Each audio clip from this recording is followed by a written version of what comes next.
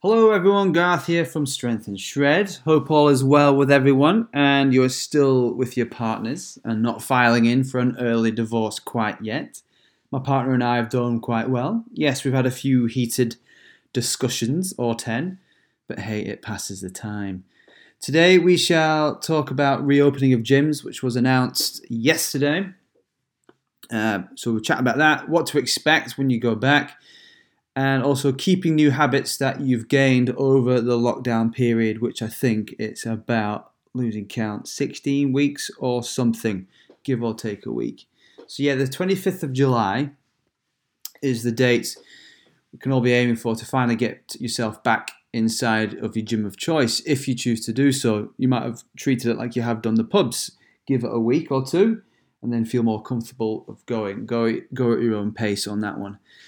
I'm sure they will have their guidelines, these gyms, as well. So don't expect to find your gym as you left it, certainly. There will probably be a booking system at some gyms. I might be completely wrong there. It might be just fucking turn up whenever you want. I would assume there'd be a booking system so they can manage who's coming in and out. There's probably going to be, what we've seen in other places, in supermarkets, a one-way traffic system in place. Vigorous cleaning procedures, no doubt, and equipment may have been moved around when you walk back in to your gym of choice. It might be spread out, or it might be some pieces of kit are too heavy to move, so out of order signs might be placed on some of them to help keep social distancing guidelines in place as well. Whatever it is you have to abide to in your gym, just make sure you do. Regardless of your personal standpoint of the coronavirus, we must respect other people's point of view on this coronavirus. Don't assume others have the same opinion as yourself. Just have a little bit of mutual respect. Keep your distance. Yada, yada, yada. But to make this a more pleasant experience of going to your gym, just play ball. Follow the rules, whether you like them or not. Before you go to the gym, go prepared. Know the policies that are in place. Arrive with essentially no surprises. Take your own hand sanitizers just in case. And like I say, just go a bit prepared and just be a little bit more proactive about how you approach it. And just like pub landlords and various other shopkeepers in your local area who have opened up as of the last week or two, gym staff are the same. They are not pandemic experts. They're not disease experts either. They will have received some guidelines from their governing bodies, like all other industries have, and will have put everything in place to the best of their ability. And they've no doubt done a risk assessment as well. So if the gym doesn't get everything spot on their first attempt when you arrive and when you leave, let's not slam them on social media. Instead, simply have a word with a member of staff and get it resolved that way. I think it's all too easy to get a bit trigger happy with your thumbs and your fingers on your phone and start slamming people on Facebook or Instagram, as we've seen over the last weeks and months. Won't go there.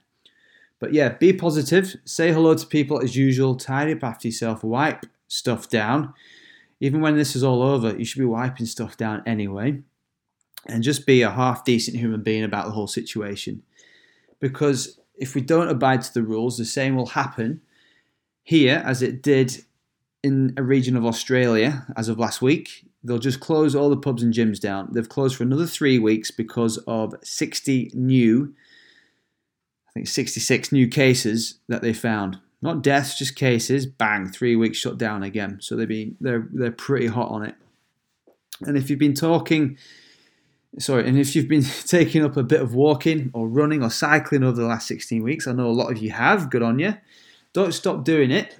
If it gave you some satisfaction, just implement it into your new way and your new kind of gym regime. The chances are you've created and developed a healthy habit for yourself now. Like I say, merely implement the gym into your lifestyle. See if you can get a decent balance if you are looking for a bit of general health and fitness and not getting too specific into anything. So what to do when you return to your gym? You may rely on gym classes to keep you motivated. That might be you. You might be a class bunny. That may be a bit different in terms of experience for you in the short term. There are talks of training inside some kind of pod or pods within a class studio. I'm not sure how I'd feel about that myself. I've never really been a class junkie, adrenaline class junkie myself, so I can't really kind of comment on that too much. I can imagine it'll be difficult to book on some of these classes as well due to the smaller class sizes, not due to a lack of demand. I think the demand is going to be massive, just like most of the population I've been with getting their haircuts. Not a problem for me. If you know me well, you understand that. But more so to the fact that you have to keep socially distanced within these classes. So expect a bit of a change there. The vibe might not be the same. If that is the case, hit the gym on your own accord or with a friend or a mate, and go with a plan of action. If you have a goal or an objective that you want to kind of achieve, this will help with what to do in the gym. And if you want some advice, your instructor isn't going to be too far away from you. So just have a quick chin wag with them and see if they can put you, your gym instructor, on the right path. They are qualified, so they will help you. But I'm sure you're aware, make sure you ease your way back into the gym. You are not superhuman. And if you are El Natural, like the majority of us, not all are, and you don't take anabolic steroids, your body will need time to recover from one gym session to the next. Do not slam it Monday, Tuesday, Wednesday, Thursday, Friday, and chill at the weekend. Unless you really know what you're doing and you can kind of monitor your intensity accordingly. But just give yourself a bit of time to recover so you can go again. I wouldn't start where you left off. You probably heard that many times in regards to exercise intensity. So intensity meaning how much weight you've lifted for a certain exercise, or on a cardiovascular machine, the speed you ran at on a treadmill, for example. Drop your intensity and work your way back up gradually. Do not start where you left off. Don't forget, we have a rating of perceived exertion as well that you can kind of monitor yourself. You can ask yourself questions. So that rating of perceived exertion is that scale of like 1 to 10. 10 being, yes, that was super difficult. 1 meaning that was fucking barely anything. And I'd aim for any given activity you do, for about a 7 out of 10 to be on the safe side. So it's not easy, but at the same time, it's not rock solid. So it's sustainable. So start off with around a 7 out of 10 effort on anything that you do, weight lifted or kind of heart rate that you're going through with a cardio machine, for example. Although, saying that, 90% of people definitely won't take that advice on board and will throw as much stress on the body as possible, depending on how much time they have available to them, no doubt. Remember, don't just rely on your exercise efforts. We all know our dietary habits are paramount to our overall health and fitness goals as well. Nutrition, so food and drink, is our natural medicine for the human body. As well as sleep, obviously nutrition helps to rejuvenate our internal physiology. Eat and drink within your means. Overconsume on even the healthiest of foods on the planet, wild Alaskan caught salmon, grass-fed beef, or whatever it is. If you overconsume on all this good stuff, you'll still gain weight. And if there's anything we have learned about this COVID-19 experience, and for a few kind of weeks and months to come, as they've predicted, is that being overweight and or being type 2 diabetic is a real strain on the body, and you are at a higher risk. So why not use it as an incentive to do something? So find a sustainable way of living for yourself. Know your numbers for your daily calorie intake. So essentially, this is your miles per gallon, something we spoke about in previous podcasts if you want more information on that.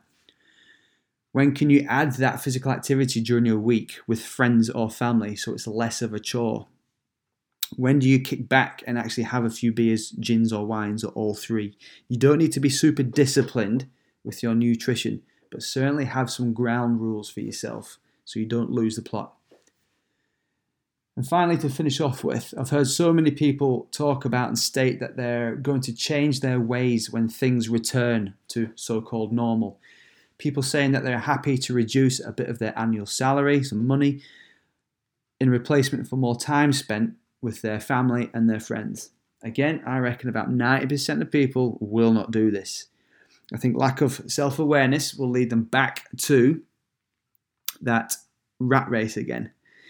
Let's see who sticks to their word with that one. And yes, we have to earn money to support ourselves and others, family, but let's enjoy life at the same time. So we do need to get that balance right for yourself. So thanks for listening. You've been listening to Garth from Strength and Shred. You can find me on the Instagram and Facebook and on my website, www.strengthandshred.co.uk. Chat soon.